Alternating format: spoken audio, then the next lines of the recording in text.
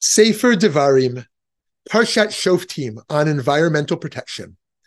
In Parshat Shoftim, we read what's often described as the Israelites' constitution. And along with outlining the roles of various officials and procedures for various conflicts, our Parsha gives us one law that isn't so obvious to include, the prohibition of destroying fruit trees. It says in Deuteronomy chapter 20, when in your war against a city, you have to besiege it a long time in order to capture it, you must not destroy its trees, wielding the axe against them. You may eat of them, but you must not cut them down.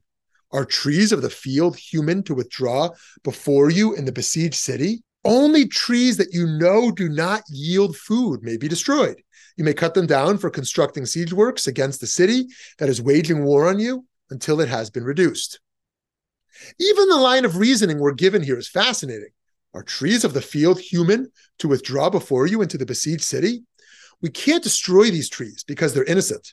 This forno explains. 4. Is a tree of the field equivalent to a human being, capable of defending itself and therefore posing a danger to you? Neither is it able to surrender on account of the siege. Seeing that this is so, even though part of its timber could serve as a rampart for helping you to mount an attack against the city itself, since this will not be achieved directly by cutting down these trees, it is not proper for you to destroy such trees, as opposed to your being permitted to kill human beings in that city, opposing you and endangering you. Rabbi Nachman, however, reads this verse counterintuitively.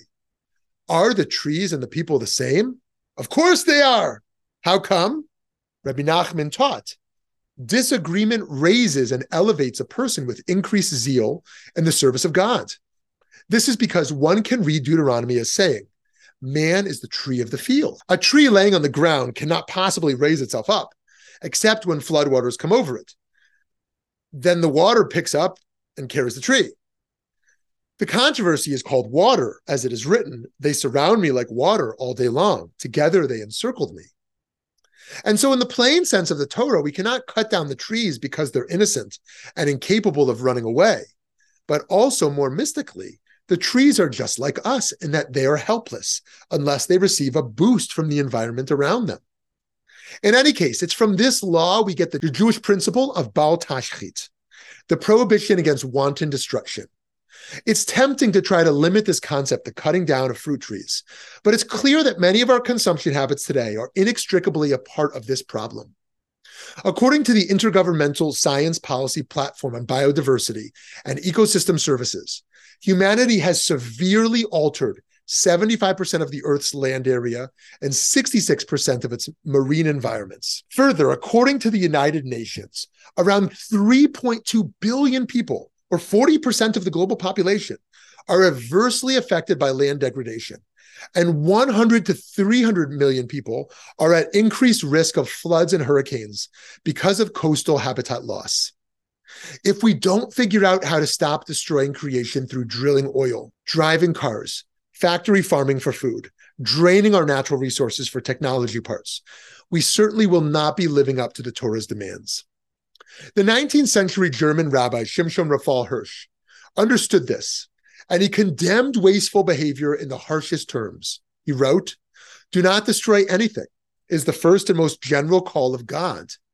If you should now raise your hand to play a childish game, to indulge in senseless rage, wishing to destroy that which you should only use, wishing to exterminate that which you should only exploit, if you should regard the beings beneath you as objects without rights, not perceiving God who created them, and therefore desire that they feel the might of your presumptuous mood, instead of using them only as the means of wise human activity, then God's call proclaims to you, do not destroy anything. Be a mensch. Only if you use the things around you for wise human purposes, sanctified by the word of my teaching. Only then are you a mensch and have the right over them, which I have given you as a human. However, if you destroy, if you ruin, at that moment you are not a human, but an animal and have no rights to the things around you." That's Rav Hirsch. The Jewish tradition is not messing around regarding the importance of it.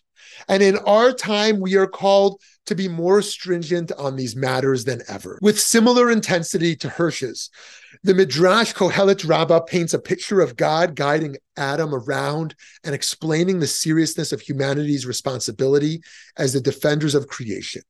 It says, Holy One be blessed, created Adam, the first person. He took him and showed him all the trees in the Garden of Eden. And he said to him, see my creations, how beautiful and exemplary they are. Everything I created for you. Make certain that you do not ruin and destroy my world, as if you destroy it, there will be no one to mend it after you. Friends, to be sure, living in the world requires some balance between preservation and manipulation of the world we live in. And this is reflected in the Torah. We can eat from the trees, but we can't cut them down. And the trees that do not produce food can be cut down so that we can build bulwarks in their place. When God places the first human in the Garden of Eden, it is to till it and defend it. Those counterbalancing needs, though, make it difficult for individuals to take strong, impactful action on environmental issues. This makes it necessary for governments to implement systemic changes on the policies that will impact humanity for generations to come. And these decisions aren't easy to make. Businesses want to maximize their profits and employ lots of people. Developing nations want to gain economic security. And people around the world want the increased comfort and quality of life that come at an environmental cost. Here, too, we can remember the case in the Torah. It is specifically in the conflict and anxiety of war that the Israelites must practice restraint. In the most difficult of times, we are told to stay calm, follow ethical principles, and plan wisely for the future. When we fall into anxiety, it is more important than ever to stick to our principles and live up to our most cherished moral demands. We cannot allow the distracting pressures of the world to defeat our drive toward doing what is right. It was even taught by the Baal Shem Tov that the good inclination is represented by the fruit tree we're commanded to protect. As the Zohar makes a connection between Eitzah, trees, and the Meya'etz, the advisor who brings people to do tshuva. The good inclination, then, which brings us to repentance, is a tree. The Baal Shem Tov said a person should test if the inclination to do good rules them and advises them well. If we're ruled by the Yetzer Hara, the evil inclination, we can imagine the fruit as having fallen to the ground. Evil deeds are the husks and externals of the fruit. However, if we're ruled by the tree of the good inclination, the eights of the Yetzer Tov, we'll do good deeds, harvesting whole fruits straight from the tree.